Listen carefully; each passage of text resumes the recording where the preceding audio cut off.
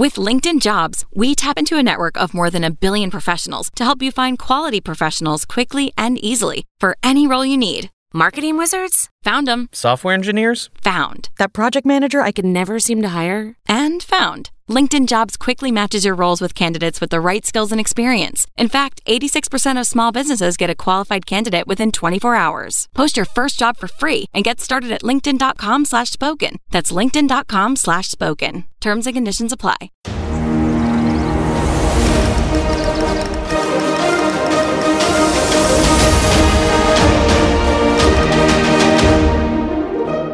Hello, everyone, and welcome to another episode of Lores of Limited. Yes, despite some new intro music, you are in the right place. My name is Ben Werney, and joining me on the line, as always, is Ethan Sachs. Ethan, what is up in your world? Well, first of all, I am really pumped up after that new intro music. I think Salty Pretzels knocked it out of the park. Yeah, he is phenomenal. He's incredible.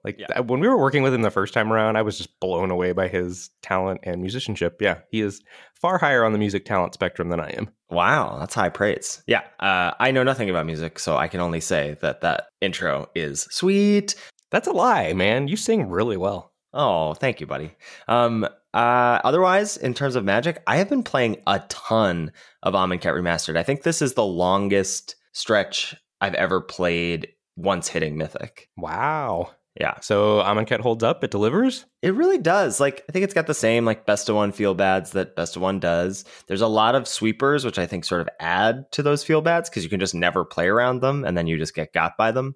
But otherwise, I think it's pretty dang good. It is fast, but the tools are there to combat aggro. I have not found that it's just red-white beats, green-white beats all the time. You can do sweet stuff. You can build around things. I do think the format's pretty balanced. Yeah, that's been my experience as well. Towards the end, I initially started on the red-white, green-white train, and towards the end, I've done probably about 15 drafts at this point. Towards the end, I was coming around to, you don't always have to play aggro, especially if you're black and you've got some black cartouches, some Splendid Agonies. I think the tools, like you said, are definitely there. Yeah, for sure. How about you? Have you been able to play any Magic this week? I have been doing some Amonkhet Remastered drafts. I jammed a ton last weekend in preparation, trying to learn the format for my CFB vid, and then I have not played since I made my CFB vid on Monday, which is really unusual for me, but I was pouring my heart and soul into my first article for CFB Pro. Yeah, both of us now, as of this recording, have released our first 2 articles there on the pro side. They've both been received very well. I'm really proud of my piece. I know you're really proud of yours, and as well you should be. It's an awesome article. Those are both over on Channel Fireball on the pro side. If you're interested in signing up over there, please consider using the code LOL as CFB is sponsoring this podcast for us. That lets them know that this relationship is worthwhile. We're super stoked to be a part of the CFB family. Yeah, and I would say, I don't know how you feel about your article, and I don't normally toot my own horn. I feel fairly confident that this one article would be worth your $5 for a month. I'm really, really proud of my article. Yeah, it's a really strong piece. Do you want to give people a little teaser about it? Yeah, so my first episode of LR was Quadrant Theory, and it made a huge impression on me, and I wanted to try to give a similarly impactful piece to the Magic the Gathering community, so called it Synergy Theory, and I attempt to break down synergy in 4 quadrants of synergy, and I think I did a pretty darn good job. Synergy is pretty nebulous, and I think it's a really hard concept to teach other people, and I think I gave people a framework to evaluate how synergistic a card is and a test, and so you can see how cards don't perform well on the quadrant theory test and maybe do perform well on the synergy theory test and then are good cards in the format as a result. It's really cool.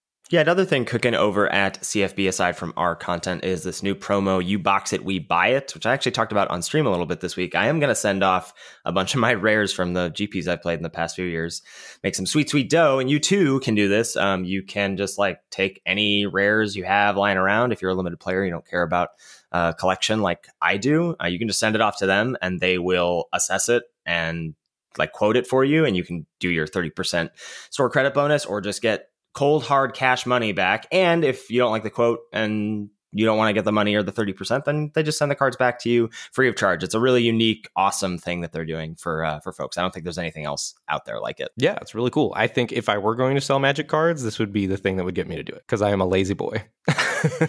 Yeah, this is right up your alley. I think it seems to be pretty good for for a lazy person like me and getting rid of cards. The last thing we want to talk about, of course, is the Patreon page, patreon.com/Lords of Limited. It's where folks can go to give back to the show if they so choose. Anyone who gives back to the show gets access to the Discord, and the Discord got a huge facelift this week. And so far, knock on wood, I think we may have struck the right balance in terms of catering it best to all of our users. We made like sections for each and every different draft format that's available right now. And so people can pick and choose which formats they want to opt into and like mute others. So if you're not playing on Arena, then you don't need to worry about Amonkhet Remastered. Likewise, if you're not playing on Magic Online, then maybe you don't care about Double Masters. Like, I think it's actually pretty streamlined right now. So I'm hoping that that's going to be the way we do things moving forward. Yeah, it looks great. And of course, we want to welcome each and every one of our new patrons the week that they join. And this week we are welcoming Dan, Seth, Juka, Peter, Tim, Thomas, Jake, Sean, Nick, and Jeff. Thank you, thank you, thank you. We really appreciate your support.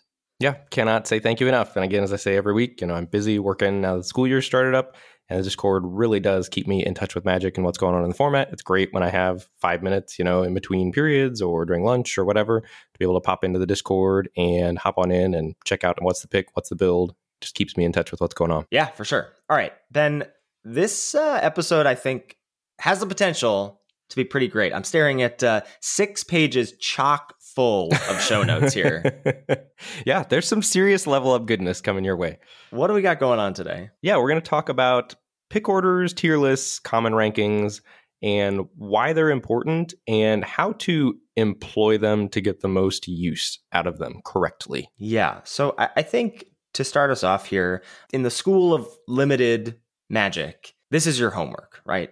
Pick orders, tier lists, common rankings, reviewing cards, poring over the spoiler, thinking about archetypes and how individual cards will perform in the context of the set is what will lead you to having a leg up early on the competition and come closer to quote unquote solving the format. Like, we've had some pros. We've had the privilege of talking to a number of pros on the podcast, Andrew Cuneo, Ari Lax, Sam Black. These folks, I feel like, are not the norm. These are the exception to the rule, the folks that don't need to look at the spoilers, that can just dive into a format and solve it as they draft it or figure it out as they draft it. I am not that way. I don't think you are that way, Ben. I think you and I benefit a lot from what we're going to outline and why pick orders and tier lists are so important. Yeah, I agree. I went into Double Masters blind and it felt weird. It was the first time in several years I had not looked over a spoiler, and I think you can still figure it out, but I think it certainly takes a while longer. It takes your first few drafts, I think, to get your feet in, and if you don't care about your win rate right away at the beginning of the format, it's certainly a different type of experience, but I think if you're trying to get a leg up from the get-go, pouring over the spoilers is the way to go. Yeah. I think it's really important that you actually force yourself to do this, because I think it's very easy to say, oh yeah, I've got a common rankings, I've got a pick order, I've got tier lists, whatever. I've got it in my head. I've done that. But if you haven't actually taken the time to rank the cards, to put pen to paper or clacks to your keyboard to rank commons, then you're not really doing the work. Forcing yourself to actually rate cards next to each other, think about how they match up against each other. When you make those tier lists prior to drafting, you're already sort of doing the work, so that when pick 5 comes along and you're weighing some options, you've done this already. You already know what the checks and balances are for which of these 2 cards you should take based on what you've drafted already. Yeah, I agree for sure. And I think, it's harder than you think once you sit down and start putting it on paper. And I think the biggest distinction, if we're talking about the LR grading scale, is going to be between B- and C+. So B- is where a card starts to pull you into its color. So for example, in the context of M21, thinking about which of those top green commons is a C+ and which is a B-. A lot of times the top commons don't even all necessarily push into B- territory. So Drowsing Tranodon and I think Llanowar Visionary even pulls me into green. I think Tranodon probably a B, Visionary a B- at this point. And then I think Hunter's Edge doesn't quite pull me across that line into green. I think Hunter's Edge is still firmly in the C+ territory. Yeah, I think so. And those differences are huge, I think. And we'll talk about how you apply those gradings or that information or those like tiebreaker things a little bit down the road here. But having tier lists and grading cards yourself helps you to see a lot of stuff. You can see redundancy in a color. You can see that there are interchangeable 2-drops. You can see that there are multiple combat tricks. You can see that there are good blockers. Like these can all sort of clue you into what a color or color pair or a color's identity is in the format before you even get your hands on the cards. Yeah, absolutely. And I think, back to the Sam Black episode, one of the things he was talking about doing is even going a step further and laying out the archetypes. And then you can see all of those same things in the archetypes as well, right? Mm-hmm. Where you're laying out, all the 2-drops in blue-white at common, and you can see which ones you need to start to prioritize. So let's talk about the common rankings. This is something we started doing when we implemented our crash course style shows, right? And you and I will come to the episode each having our own ideas of what the top 3 commons in each color is, and maybe a top 5-ish common rankings overall. What is the importance of that for you? Well, first of all, sick brag rights about which of us nails the top commons more. But more importantly, I think it starts to give you a framework for what you personally expect from the format. Like, so for example, I had in Ikoria Snare Tactician in my top 3 commons, but I didn't have it as the number 1 common. So I was expecting cycling to be good, but I don't think certainly to the extent that it was. And then immediately after playing the format for a week, both your and my top commons usually shift. I mean, it's rare that we get it right on the first crack, but after that, we're generally pretty much in alignment. Yeah, for sure. Yeah, we'll come at the episode with some different ideas, some maybe hot takes, and then we'll sort of meet in the middle at some point later in the week. The reason this is so important and the reason we focus on the commons so much is because that's such a huge portion of the limited landscape that you're going to see draft in and draft out. So the more you can understand that to its fullest extent, the more advantage you're going to have in the draft. Absolutely. And I think also knowing what the best commons are in each color or the best commons overall in the format, like the top 5 commons, let's say, it helps you read signals. If you're sitting down to an M21 draft and you don't know that Basri's Acolyte's the best white common and that you're seeing it 6th, you might be missing a huge signal that white's open if you don't value Basri's Acolyte as highly as the rest of the world does. Right. If you're, for whatever reason, still thinking that Swift Response is good because it's a removal spell, then you're going to be out of whack with the rest of the world. So you sort of have to keep a finger on the pulse of where the limited metagame is shifting and settling. And that's why the first 2 or 3 days of drafts are so wild, right? Because everyone has different pick orders. Yes. And so it's before the Magic community has congealed on a consensus of, okay, these are what the signal cards are at common. I think conversely, on stream a lot, I'll hear people say, it's whatever, it's pick 6, pick 7. Oh, red looks open. So what my immediate reaction is when I hear that is I do my checklist. I go, okay, what are my top 3 red commons in Amonkhet Remastered? And I have them as Magma Spray, Open Fire, Canvas Scrapper. And have I seen any of those cards? And if I haven't, I don't think that color is open. I don't know what we're basing that off of. Like, sure, colors can be deep, especially in, a set like Double Masters or Amonkhet Remastered, these more curated, limited formats. But that doesn't necessarily mean that a color is open. I think you want to have reasons to think about colors are open, and that's coming from the power of, rares, uncommons, and those top commons. Well, and I think you can even go further than that into, a lot of times commons 4 through 6 are commons that are very good in a specific archetype. So for example, in M21, if you see a late Spellgorger Weird or a late Goblin Wizardry, you don't necessarily know that red as a color per se is open, but you might be able to, deduce from that blue-red spells is not being drafted by your next few neighbors, or black-red spells, or that some sort of a red-based caring about non-creature spells deck is available to you in your seat, but not necessarily that the color red is open. Right. So there's a lot that you can glean from understanding the layout of the commons in the format in relation to cards at higher rarity and archetypes in the format. What are some things that you can gain from that? I think, first of all, just knowing if a card is worth building around or able to be supported at common. So, like, let's say you see this sweet build around uncommon, like in the case of M21, let's talk about Teferi's Tutelage. Like, first thing I would want to know is how many ways are there at common to draw cards, and are there enough to make this a viable win condition? And I think the answer is yes. There's a whole color pair, green-blue, that cares about drawing cards. There's Opt at common. There's Crash Through at common. There's Rousing Read at common that lets you draw 2 cards.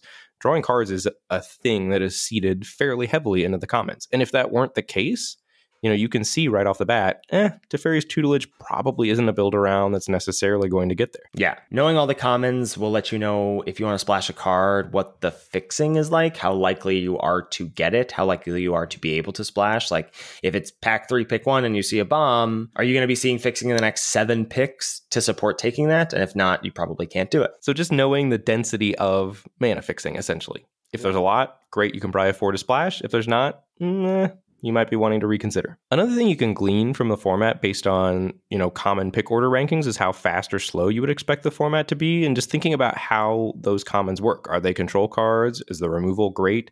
Are the cards aggressively slanted? Do they want to attack? So if you think about Amonkhet Remastered, looking at the top commons there, Gustwalker, best white common, really wants to attack, really wants to exert. And most of the top white commons similarly have that exert mechanic and want to attack. Moving over to red, you've got premium removal spells and Kenra Scrapper, which wants to attack and exert. Thinking about green, you've got green Cartouche that pumps your creature up.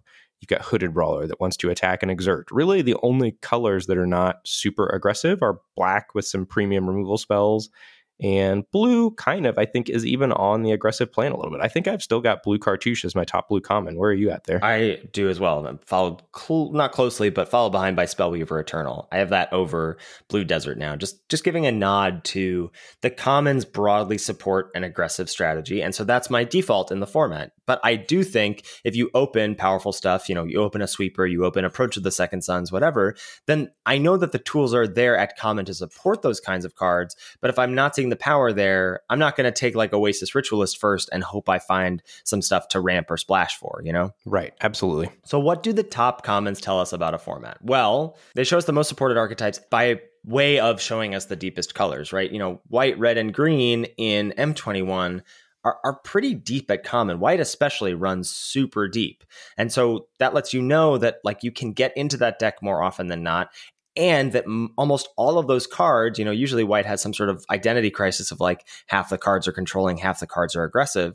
It doesn't really have that in M21. They're all pretty darn focused on curving out and beating down. And I think when you lay those out and you understand like, all right, well, I'm seeing Feat of Resistance as a really awesome combat trick and sort of a catch-all combat trick. I'm seeing Basri's Acolyte. I'm seeing these like really good 2-drops. I'm seeing this +1/+1 counter stuff. All of that clues you in to what white's role in that format is. So essentially knowing what those deepest colors are in M21, as you mentioned, they're the Naya colors. If you don't get one of those bombs or build around rares or busted uncommons that's going to point you in a different direction than the norm, to end up in the best deck possible, you should probably head down the Naya aggressive route. And one of the other things that really does for you is just let you know what that safety valve is. I think, we started doing this, where we were identifying what the decks push you towards at common. We haven't been doing that for the entire life of our show. And I think coming back to Amonkhet Remastered, I really felt a little lost in that way, like trying to remember what was the best color, what did each color do really well. And it was a little different because it was a slightly new format also, right? So I think just having that picture of here are the commons, here are the decks the commons lead towards, and just knowing that you're probably going to end up in those style of decks more of the time is really helpful. Yeah, absolutely. The top commons, as we talked about before, they let you know about format speed. They let you know about what build-arounds are most supported at higher rarities. Like, what are you likely to see? Maybe you also see some stuff like in terms of not, the 1 or 2 best common in a color, but 4 through 6. Maybe those are more support cards for certain types of build-arounds. Most importantly for me, the top commons help you read signals. They are signals to a color being open. I really feel like my first big epiphany of this is weird because I feel like Blade Juggler was one of, if not the best common in Ravnica Allegiance. But it took me a few drafts of seeing Blade Juggler pick 6, pick 5, pick 6, and then seeing a really good Rakdos deck pass me by before I was like, okay, Blade Juggler is a signal to black being open. I need to be checking that off and moving into it for that reason. Right. And similarly to, along those lines, Ben S talks about drafting the hard way all the time. If you don't know what the top commons are, you're not going to be able to draft the hard way because you're going to be missing those key identifying signals at common to let you know, hey, maybe I should consider abandoning my blue-green start and try to pivot into blue-red because I'm seeing, I saw one pretty good red common go by and now I'm seeing the top red common here, 4th pick. And maybe I passed on that, but now I see the second best red common, 5th pick. And, it's looking like if I go down the red route, I'm likely to get paid off for the rest of the draft. If you don't know what those top commons are and you don't agree with the other people around you, it's going to be a lot more difficult to draft the hard way. Yeah. And the last point here is that I think the top commons let you know about the power level of a format. We think about, we sort of talk about sets in the context of Prince versus Pauper. Like, is it a format dictated by commons or is it a format dictated by like uncommons and rares? And Dominaria coming back to Arena a few weeks ago, thinking about Theros Beyond Death, those are pretty princely formats. Those are formats where like the power level gaps are pretty huge between the best cards and then the second tier of cards.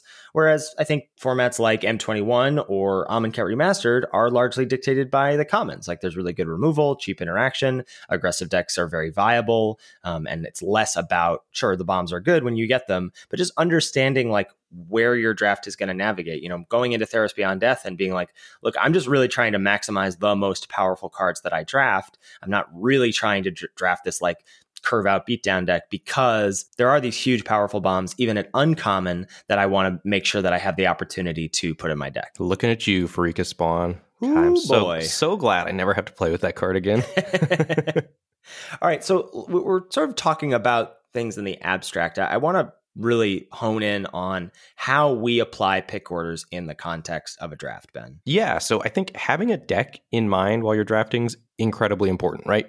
You want to know when you sit down generally what you would expect a red-white deck to look in a given format. And let's just say, M21, for example. Mm-hmm. You know that you want to end up with a low-to-the-ground beatdown deck that cares about dogs and hopefully has, a couple Alpine Houndmasters in the deck. Right. Or let's say I had a draft of Amonkhet Remastered recently where I opened Sweltering Suns, pack 1, pick 1. And so that's a 3 mana, deal 3 to all creatures spell with cycling. And as early as pack 1, pick 1, that is a card, if I'm interested in maximizing that, which I think I am, because I think Sweepers are very good in best of one, and with all these small creatures running around, that's a card I'm interested in maximizing, and that's going to immediately throw my red common pick order out the window a little bit. If I want to draft a more defensive deck, then I don't want those low to the ground exert creatures, perhaps. Maybe I don't want Kenra Scrapper or Nefcrop Entangler. Maybe I want some stuff that can survive being dealt 3 damage, And I think if you the more powerful of a card that you start off with, the more you're going to try to stick to that color. So, you're going to take hits in power from your picks in order to be able to play your rare. And so having a pick order list and knowing how cards stack up against each other will let you make those type of decisions with confidence. So let's say you start your M21 draft with a Sublime Epiphany, blue, 4 blue, bomb rare that really wants to go in a controlling deck. And next pack, you've got a decision between Roaming Ghostlight and Feat of Resistance as the best cards. Feat of Resistance is a better card in a vacuum in the format than Roaming Ghostlight. I think that's true, would you say? I would agree. So knowing that is important. And knowing how big the gap is also important. Like, there's a noticeable gap there, but it's not huge, right? Roaming Ghostlight's a good card. And I think in this instance is good enough that I'm willing to pick it over Feat of Resistance to be able to stay blue for Sublime Epiphany. But then all of a sudden, if you turn that into something like Rousing Reed, it starts to get a little dicier. Yeah. Maybe you still pick the Rousing Reed. That one's really close for me. And then if it's something like Opt versus Feat of Resistance, which I think most people have as the third best blue common, I'm out. I want to take the Feat of Resistance, right? But you have to have clear rankings of all those cards in your head to be able to make those types of decisions in the heat of the moment in the draft. Yeah, this is the core of drafting pack 1 for me. And it really solidified in writing my Channel Fireball article and in talking about this on stream this week, that in each pack, or for each pick, I'm identifying 2 cards after pack 1, pick 1. I'm identifying the card in the pack that I believe is the most powerful in a vacuum. I just treat it like, what if this were pack 1, pick 1? What would I take?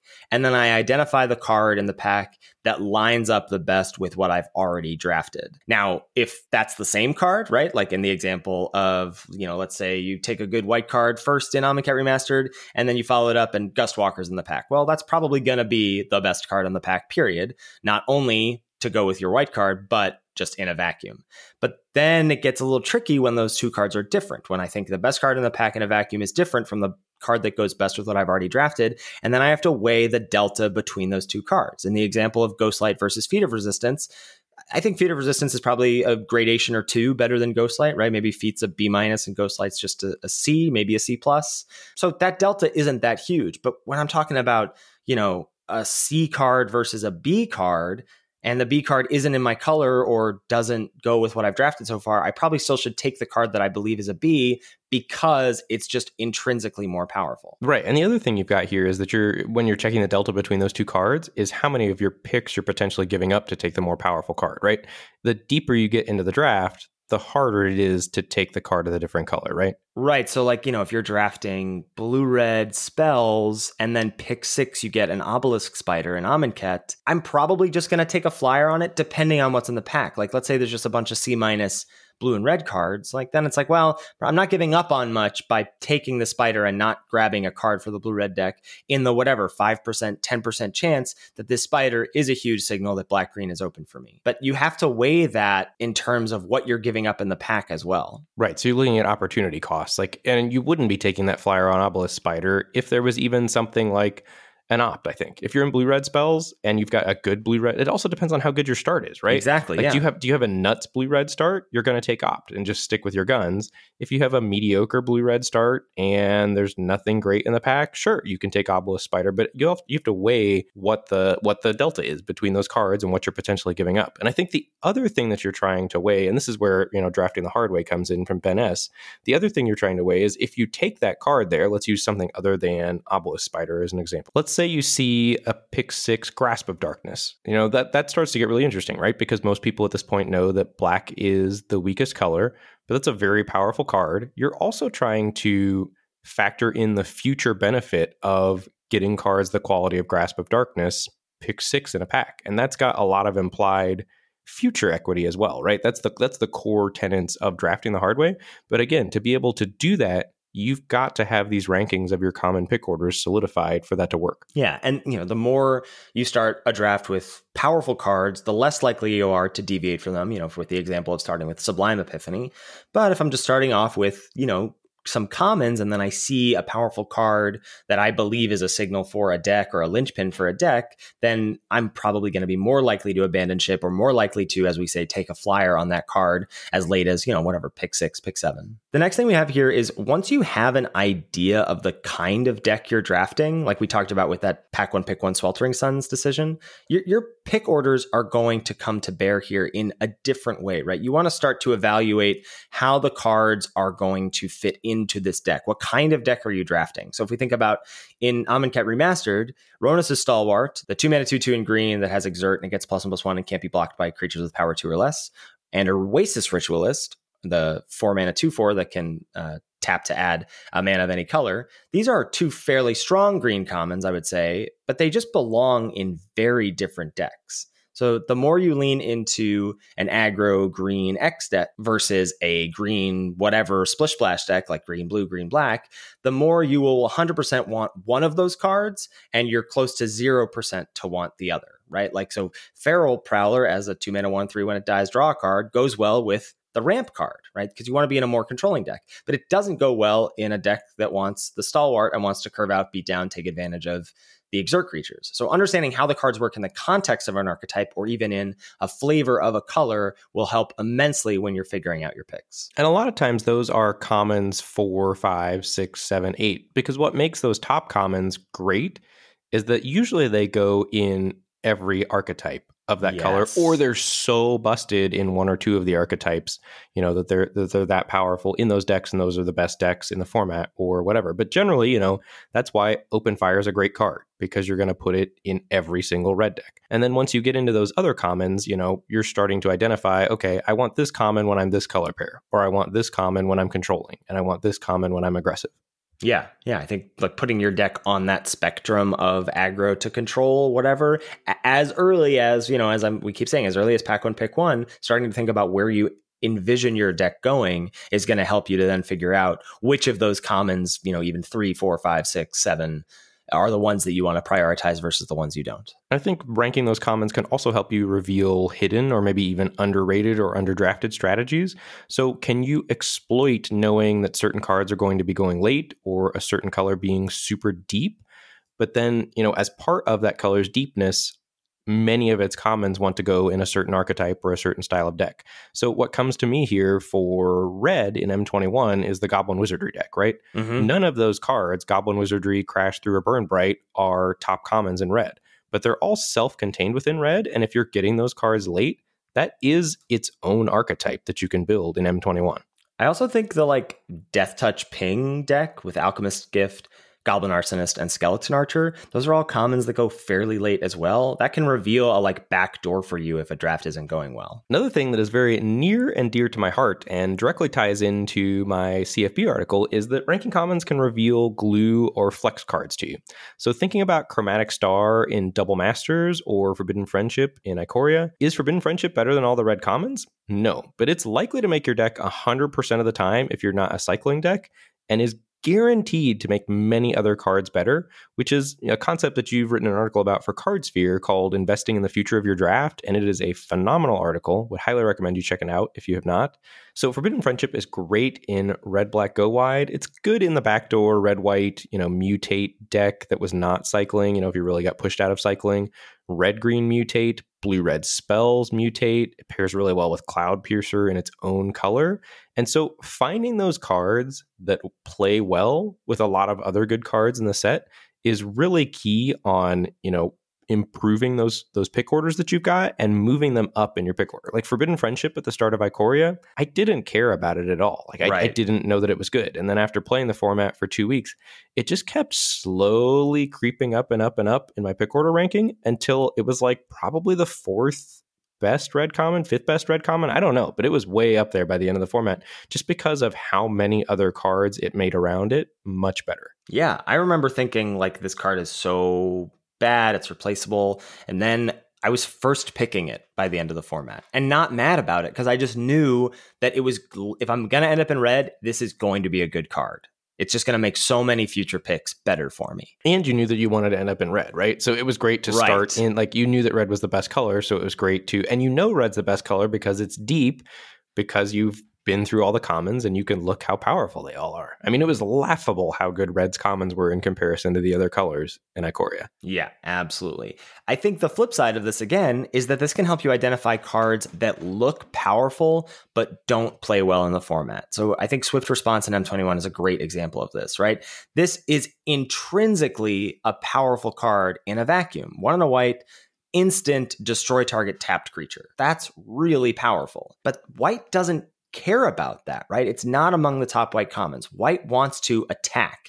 It wants cards that can help you push damage. And unless you're in a racing situation, which you want to be in white, definitely, but you don't often end up there, or you may not end up there if you're doing your correct job of being the beatdown, then your opponent may not be attacking and tapping their creatures, in which case Swift Response is a dead card for you. Yeah, 100%. And I think the other thing that's really cool about this is knowing that Swift Response isn't a top white common allows you to extrapolate that white is really aggressive. And it also allows you to extrapolate, maybe you open some white rare or some rare of another color and you end up pairing white with it as your secondary color.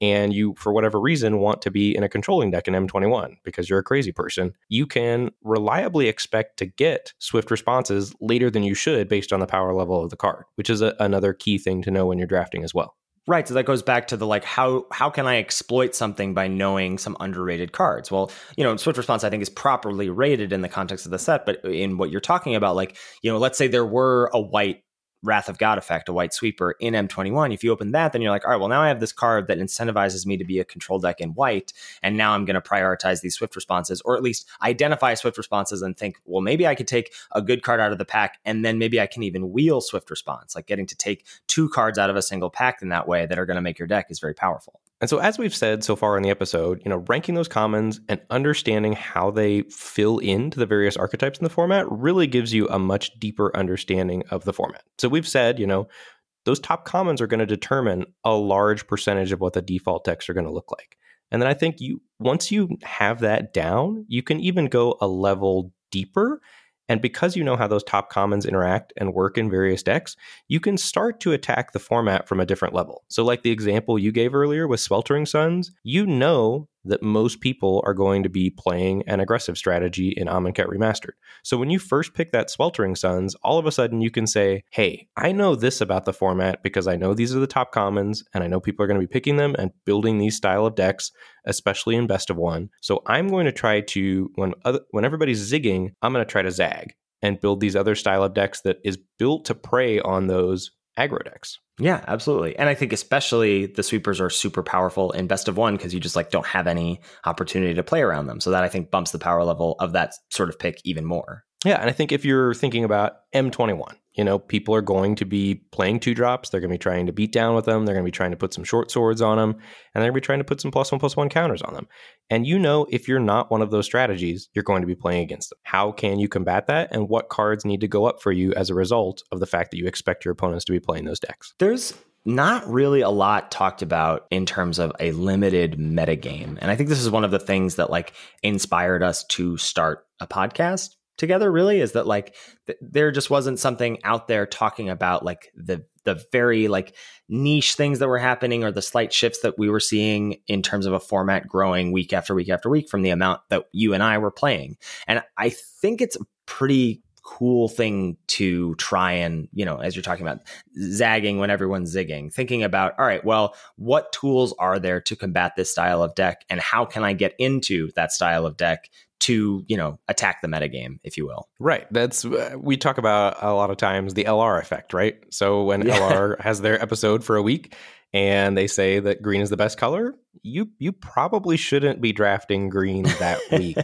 because thousands of other people listen to LR and are going to be thinking the same thing as you. And you want to be trying to next level those people. Right. Yeah. So then like if green is overdrafted, then you may be like, look, I know that this green card is the most powerful card in a pack, but I'm going to take the next level decision here and say I'm going to take a card that's slightly less powerful because I'm trying to avoid green as I anticipate it being overdrafted at the table. And now we're getting into pretty advanced draft strategy, and you got to be careful with that, right? Because don't want to level yourself. Right. If you do that too hard, you're just going to level yourself. Yeah, for sure. The next thing here I think is really important, and it's something you're really good at doing. It's something I try to be very good at doing, and that's once you've got this pick order, once you've made your first tier list, your work is not done. You need to be reevaluating the top commons frequently. 100%. Yeah, that's one of my favorite things to do in the entire format.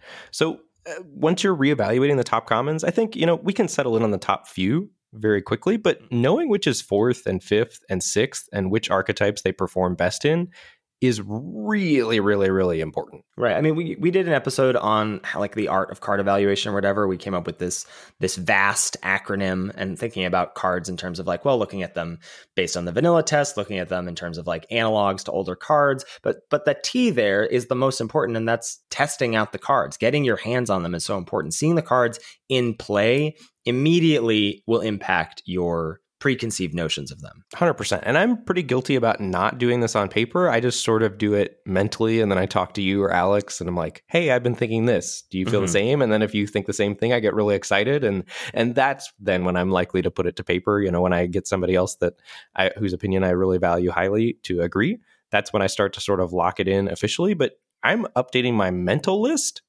from every single game I play versus the cards I play versus the cards my opponents play, how they match up against each other, how they interact with each other, all of those things. So for me, that top common list, and we talked about this a little bit the other week, which is what sort of inspired this episode. But for me, the top common list is very much a scientific hypothesis. I've put out this thing, I think X about the format based on these 4 or 5 cards being the best commons in each color. And then, I put that hypothesis to the test in gameplay. I'm picking those cards highly. And, if I'm winning and it's doing the things I expect it to do, okay, my hypothesis is confirmed. I'm going to keep those cards as the top commons. And if I'm losing a lot in the format and I'm losing to other commons interacting in different ways than I would have expected, my hypothesis, was not correct. And I'm going to reevaluate, make a new hypothesis, new list of top commons, and go back to work. Yeah, this is really important, I think. Let's say the top 2 commons of each color can be pretty solid. But then beyond that, and even, thinking about double masters, I feel like it's pretty nebulous in terms of like what style of deck are you drafting is going to influence which one of those commons 4, 5, 6 you want to prioritize, right? Knowing when you would rather have an M21, Snare Spinner, Portcullis Vine, Sabertooth Mauler, like these C- level commons, especially these commons that you'll see towards the end of a pack, being able to understand, well, my deck is probably going in direction X, and that means I'd rather have Sabertooth Mauler because I've got a lot of death triggers, or I've got some sacrifice stuff, or I care about +1/+1 counters, or I need to make some curve considerations, so I'm going to take Portcullis Vine, or I've got some draw 2 stuff, so I want Portcullis Vine, or I've got other walls I want to sacrifice, whatever. Like understanding what your deck is doing and understanding how that deck is going to shake out at the end of the draft will clue you into which of those middling commons you want to take. Well, I even think that's true for something like Double Masters. 2 different people approaching the format differently, right? At the start of Double Masters, Alex was crushing everyone with Naya beatdown decks and was picking his Conclave Naturalists and blowing up artifacts and ruining everyone's fun. And you were brewing with all of the Esper artifact stuff and were having a lot of success too. And you guys probably had fairly similar pick orders, I would guess. But, when faced with a choice of, do I want to go down an aggro route that's trying to beat the artifact decks, or do I want to go down the artifact route and try to be one of the people that's doing sweet things with artifacts, you were just making a different choice, and that led you to consistently get into different decks as a result. And one's not right or wrong, but that's based on how you're valuing cards in your pick orders, right? I think Double Masters is a great example of this, because just tracking what we're talking about in this episode is exactly what I did with that format, right? The spoiler came out. I spent an hour sorting stuff on Scryfall, looking at the commons, thinking about how they interacted with cards at higher rarity, realized that this was just Artifact Masters, and that was what I wanted to do. And I was like, well, green's the only thing that doesn't care about artifacts. So I'm going to I was sort of soft avoiding green because I felt like it wasn't synergistic with the rest of the format.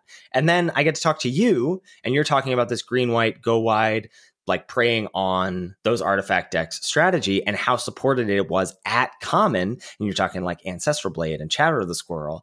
And that just really opened my eyes of thinking about a format in terms of, so you can get these decks that are sweet with cards at higher rarity, but if you don't get that, what's the thing that you should be doing that's going to be most consistent at common? And that green-white deck is really there. And that helped really solidify my pick orders in terms of how I was thinking about those 2 colors. Right, absolutely. And that's one of the best parts about solving a format quickly.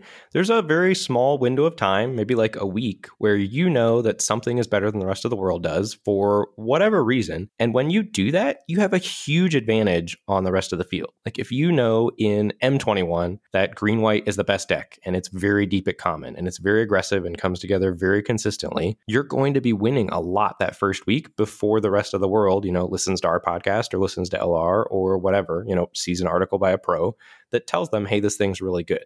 And it's really rewarding being able to deduce that sort of things from what you know about the commons.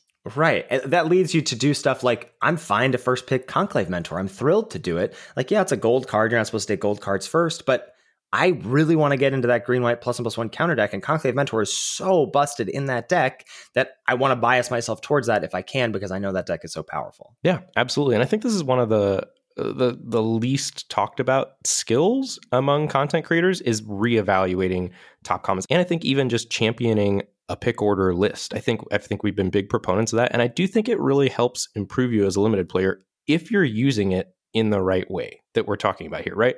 We're not talking about, Frank Karsten's 100 and whatever 80 card tier list where each one's better than the next. And I think he does a good job of ranking those cards. But if you just go into a draft and you're blindly picking cards in the order of, their power level, you're not going to end up with a good deck, right?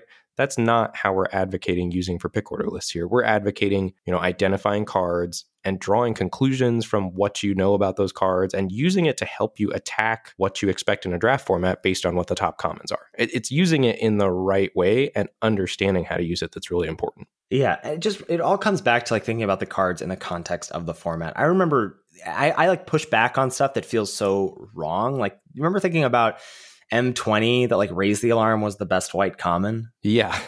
That was so hard for me to wrap my head around, thinking about when white removal spells are bad, pacifism not being good in Ikoria because it just didn't attack the 2 best, really 3 best archetypes at all.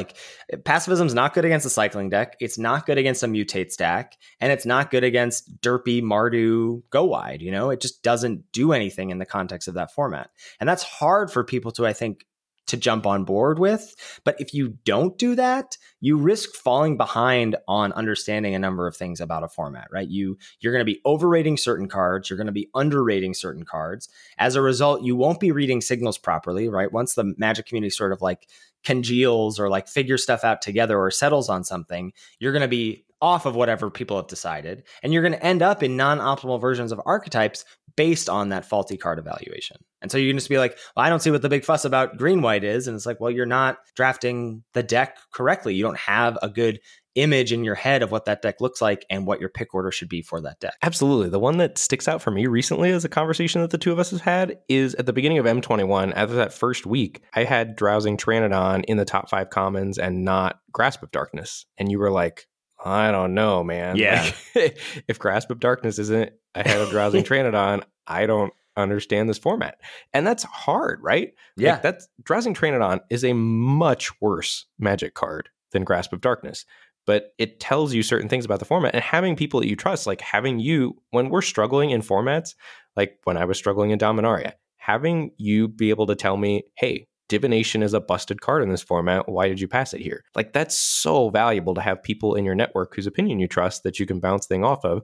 And if you don't have people like that in your area, that's what we're here for. That's what the Discord's for. It allows you to connect with hundreds of people that value Magic the same way you do and ask those types of questions. Yeah, those are like the biggest hurdles for me, I think, as a player, is like when my experiences with the format or with cards in terms of thinking like, well, Grasp of Darkness is very powerful, right? Like it was a common when it first was printed, and then they like bumped it up to uncommon. Now it's back to common. How is that not like so awesome?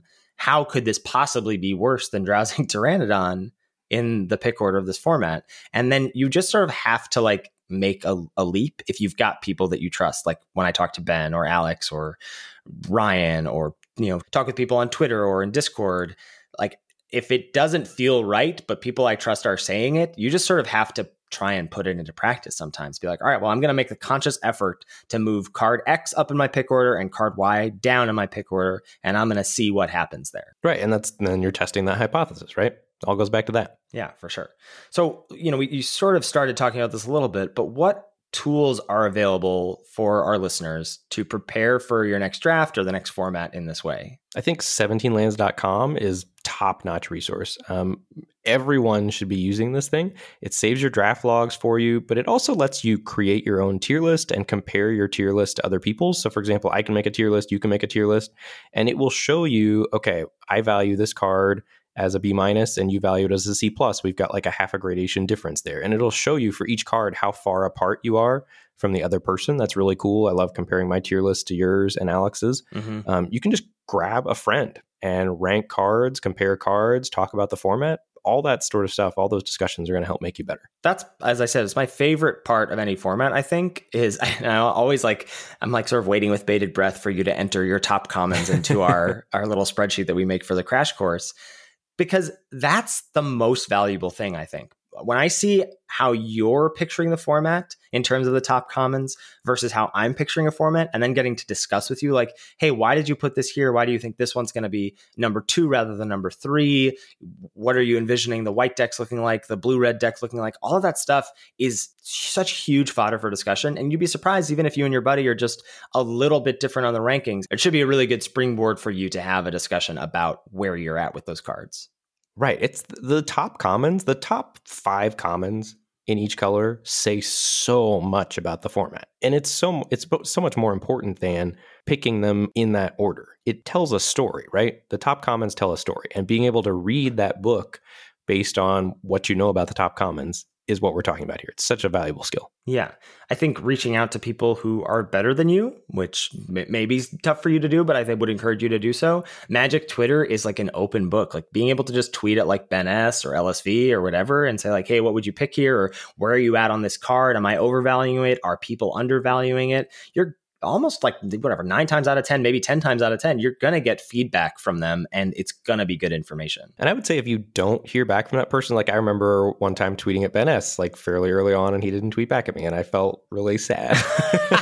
I think you should just keep tweeting at that person, because I think LSV and Marshall talked about this on the latest episode of LR. Like they're all busy people, right? And Twitter makes them extremely accessible, and they want to engage with their community, but they also have to keep personal lives, right? So I don't think you should take it personally. I think you should just assume they were busy or whatever and try again another day. And I also think reaching out to people, I think the less people you tag, the more likely you are to get a response. Like, I don't think you and I are anywhere near the level of celebrity that those people are. Not at all. But if I'm tagged in a tweet with like 10 people, I'm not interested in responding nearly as much as if one person reaches out and just tags me for my opinion. Almost 100% of the time, I am going to respond to that person.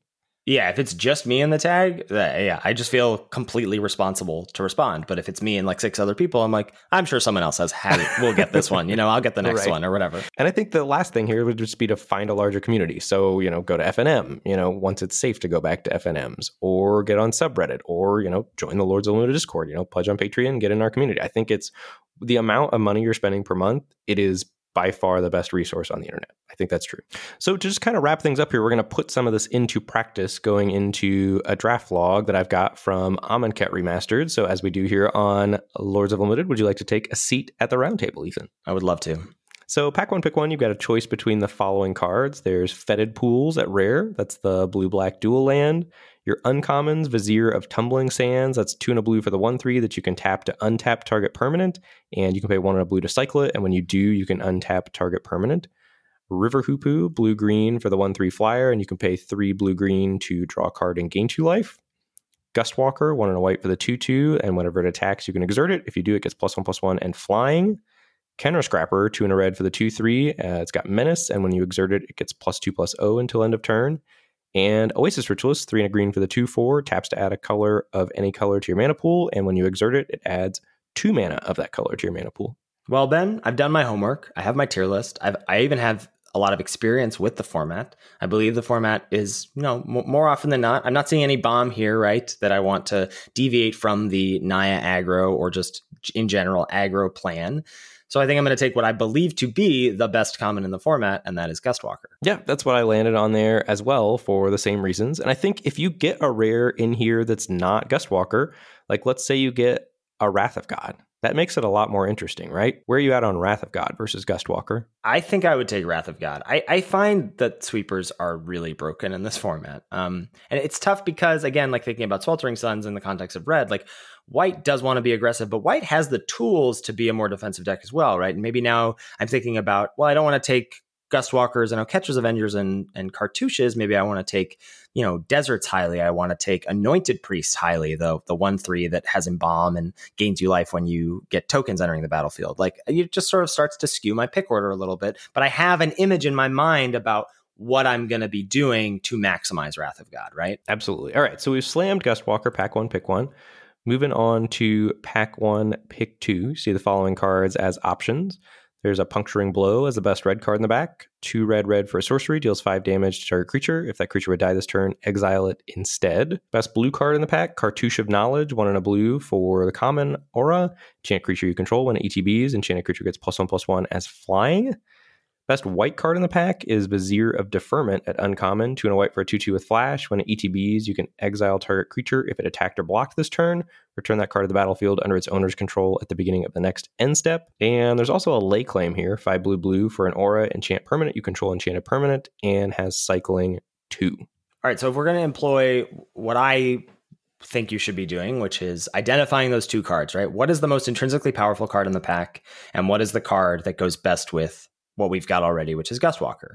I think the best card in the pack is Cartouche of Knowledge. I have it as the best blue common if I'm drafting an aggressive deck. So I think that's the best card. And then what goes best with Gustwalker? Well, probably the white card, Vizier of Deferment, except that Vizier of Deferment is a bit more of a defensive card, right? Getting to blow someone out in combat. If you go to block, they use a combat trick, and then you use Vizier to, blink their creature until end of turn or exile their creature until end of turn to sort of blow them out with that trick. Vizier isn't that good, it can unexert a creature or whatever, so it can pair with Gustwalker, but doesn't really go with it in my mind. If I'm thinking about what I want my aggro white decks to look like, they don't often include Vizier. So I think I'm just going to say I'm going to take what I think the best card in the pack is in Cartouche of Knowledge. So I'm going to throw another curveball at you here. What white card would it take for you to stay? What's the worst white card that it would take for you to stay on track here with Gustwalker? Would you take Oketra's Avenger over Cartouche of Knowledge? I would take Oketra's Avenger. I would take white Cartouche. I think White Cartouche is probably the worst card. What about Binding Mummy? No, because I think Binding Mummy is like a secret white, black, gold card. And so if I'm taking a card that I think pulls me into a second color, which I think Binding Mummy basically does, I might as well just take what I think is a more powerful card in the blue Cartouche. Yeah, I think, and so knowing those things, and see, I can fire that question at you, and you've immediately got an answer because you've thought about all of it, right? Right. And that's what, making those top common orders, you have to put a lot of thought and consideration into it as well for the reasons behind why you're doing it. That's why it's such a good exercise.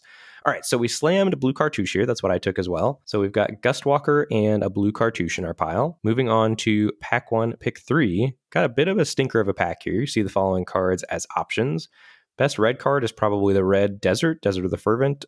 Cycles for 1 and a red, and ETBs tapped. The fact that you're pointing out Red Desert here makes me want to say something about the deserts in general, is that these can be your first picks of a color, right? Taking a Red Desert as your first red card is not a bad idea. Oh, 100%. But I don't think people are doing that. I think people think that's weird. Yeah, that was I thought that was weird the first time around. When we were talking about, like, in the first time around when Hour of Devastation came around, and you were talking about, we essentially landed on the deserts being like the second best common of most of the colors. Right. And that was a pull into a color was very strange for me and took a while for me to adapt to that. Yeah, so if you're not doing that, just throwing out that you can and should be. Yeah, so Red Desert is the best red card in the pack. Blue cards are kind of mediocre. There's an Essence Scatter, 1 and a blue instant counter target creature spell, and a Lay Claim again. Best white card in the pack, there's a Dauntless Haven here, 2 and a white for a 2/1 flyer. When it attacks, untap target creature you control. And there's also an uncommon that's pretty sweet. Unconventional Tactics, 2 and a white for a sorcery. Target creature gets +3/+3 and gains flying until end of turn.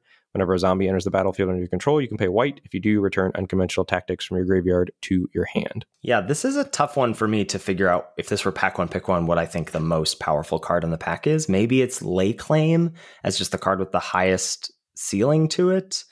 But I'm not. Except that's so out of place in the format, right? That's an awkward, with the format being as aggressive as it is. Yeah, it's not quite powerful enough of a card to make me not want to play an aggressive strategy. Right. It's like, yeah, this is good top end, but it feels sort of like a secret blue-green gold card, and you're cycling it like 90% of the time or something. So I agree. Maybe that's not right. What do you think it is? What do you think the most, if this were pack 1, pick 1, what would you take? I would take Red Desert, I think. Because it's like just, doesn't have a high ceiling, but it has a high floor, right? Yeah, it's just a very good card. Yeah. Like, decks that don't have deserts are noticeably worse than decks that have 3 to 4 deserts. Yeah, for sure. So if it's Red Desert as the most, maybe as the pack 1, pick 1, what's the card that goes best with what we have already in Gustwalker and Cartouche? For me, I think it's Dauntless Haven, because I think Dauntless Haven just pairs so well with Gustwalker. Like, I'm already thinking about pick 3. I'm already thinking about what are my like best synergies going to be. I think Tactics is very, very powerful, but again, feels like a secret white, black, gold card. And I don't know if I want to push down that route just yet. So it sounds like you're on Dauntless Haven? Yeah, that's where I would land. So I took Unconventional Tactics here, and I'm gonna tell you my reasoning and see if I can sell you on it here. Okay. So I like Dauntless Haven also in tandem with Gustwalker. At this point in the format, I'm viewing anything that's an X1 as a huge liability, just because I think there's so many ways to punish X1s, especially if you're playing against a black deck. Like Black Cartouche and Splendid Agony are really, really tough to beat. So I have Dauntless Haven moved down for that reason. And I also think Unconventional Tactics, I agree, is going to be best in a black-white deck. I think there's like a pseudo blue-white beatdown zombies deck that's got some embalm stuff too. Sure. The Sacred Cat coming in as a zombie. Yeah. So I think Unconventional Tactics, while not being as good in a blue-white deck, can go there. And the +3/+3 flying, pushing damage is definitely what you want to be doing with our first 2 cards. So if you only need like a couple triggers out of this before the game's over, right? Yeah. So I thought maybe a blue-white deck could get there on that as well. I'm into that. You're selling me on it not being strictly a black-white card. All right, so I ended up on Tactics. You'd have been on Dauntless Haven, but again, we're staying blue-white for now. Moving on to pack 1, pick 4. And, you know, in your Anatomy of a Draft article, this is where you really start to see signals, right?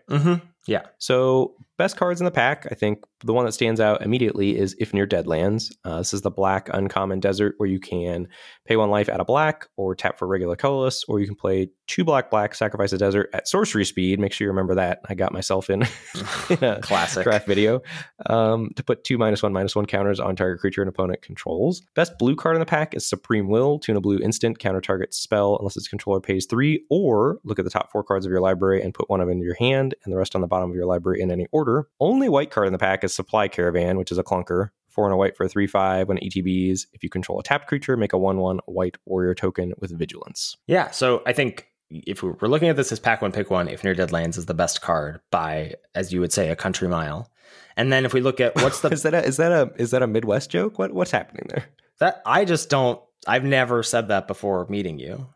Wait, have I said that to you? Oh yeah. Uh-oh. Maybe it is a Midwest thing. That's a Ben Werney patented phrase. I would put that in your top 5 phrases. Really? Yikes. I don't even know I say it that much. That's concerning. All right. Onwards. So I think If Near Dead Lands is a really powerful card here. And then what would I pick as in terms of what we've already got, like a card that goes with what we have? Well, there's no white card. So then Supreme Will, I guess, to pair with the blue cartouche. But I don't want to decide. I think this is an important thing to note. Like, let's say Deadlands were a less powerful card here. Like, let's say it were closer to Supreme Will in my mind. Or let's say there's a Spellweaver Eternal in the pack even. The 1 and a blue, 2/1 with prowess and afflict 2. If that's in the pack here, I think a lot of people might just say, well, I've got Gustwalker Cartouche, Spellweaver Eternal as a zombie, so it triggers tactics. There is a lot of, you are really narrowing your choices for the future of the draft if by pick 4 you have 2 white cards and 2 blue cards. Right? It's gonna be really hard for you to move off of being white blue for not really, like, you've got good reasons, right? You've got a lot of the top commons, but I think passing up on a card as powerful as If Near Dead Lands here is a mistake. Yep, I agree. I took the If Near Dead Lands as well. So I think that's we don't need to go a lot deeper into the draft. It was a very interesting draft, but I think that's just a look into how we're viewing pick orders, right? We're able to have conversations about what we think the pick is based on what we know about the format. And we know that about the format because we have, I think the correct or close to the correct common pick orders. And we've played the format before too, right? Mm-hmm. Like that's the other thing is you've got to, you do all this work during spoiler season, but during that first week or two, you've got to be reevaluating those top commons and getting the right picture. And if you don't have the right top commons, you're going to lose in the format, I think. Well, you're just going to move into colors for incorrect reasons or not move off of colors for incorrect reasons. Like you're not going to have a good sense of I'm weighing these 2 cards as options and what does one provide for me versus the other. And that all starts with you understanding where the cards fit in the context of the set. Yeah. Absolutely agree 100%. All right. That was a lot to digest, but I think it was a really, really cool episode. And it was very fun to get to talk to you about. Yeah, agreed. Thank you, as always, to Salty Pretzels for our intro and outro music. Make sure you give it a listen, especially that brand spanking new intro music. Thank you to Channel Fireball for sponsoring this podcast. We're so excited. I'm just never going to get tired of saying that. So excited to be part of the CFB family. If you are heading over to CFB to buy some cards or sign up for CFB Pro, please consider using the code LOL, all caps, at checkout. Let's Channel Fireball know that this partnership is worth their while. You can check us out on Twitch and Twitter. I'm at twitch.tv/Lord Tupperware. Ben is at twitch.tv/Mr. Metronome. And we are also on Twitter under those same usernames. And you can tweet at the podcast at Lords of Limited. If you've got any feedback about the show or any questions, shoot us an email at lordsoflimited@gmail.com. Thanks so much for listening, and we'll catch you next week for another episode of Lords of Limited. Thanks, everybody. See you later.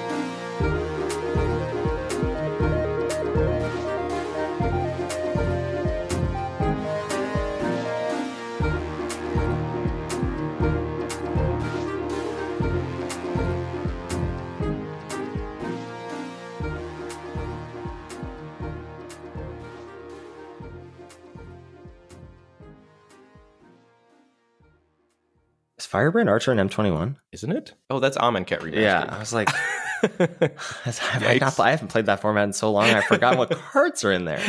No, it's an Amonkhet Remastered. What's an example from M21? I don't know. What cards are in M21?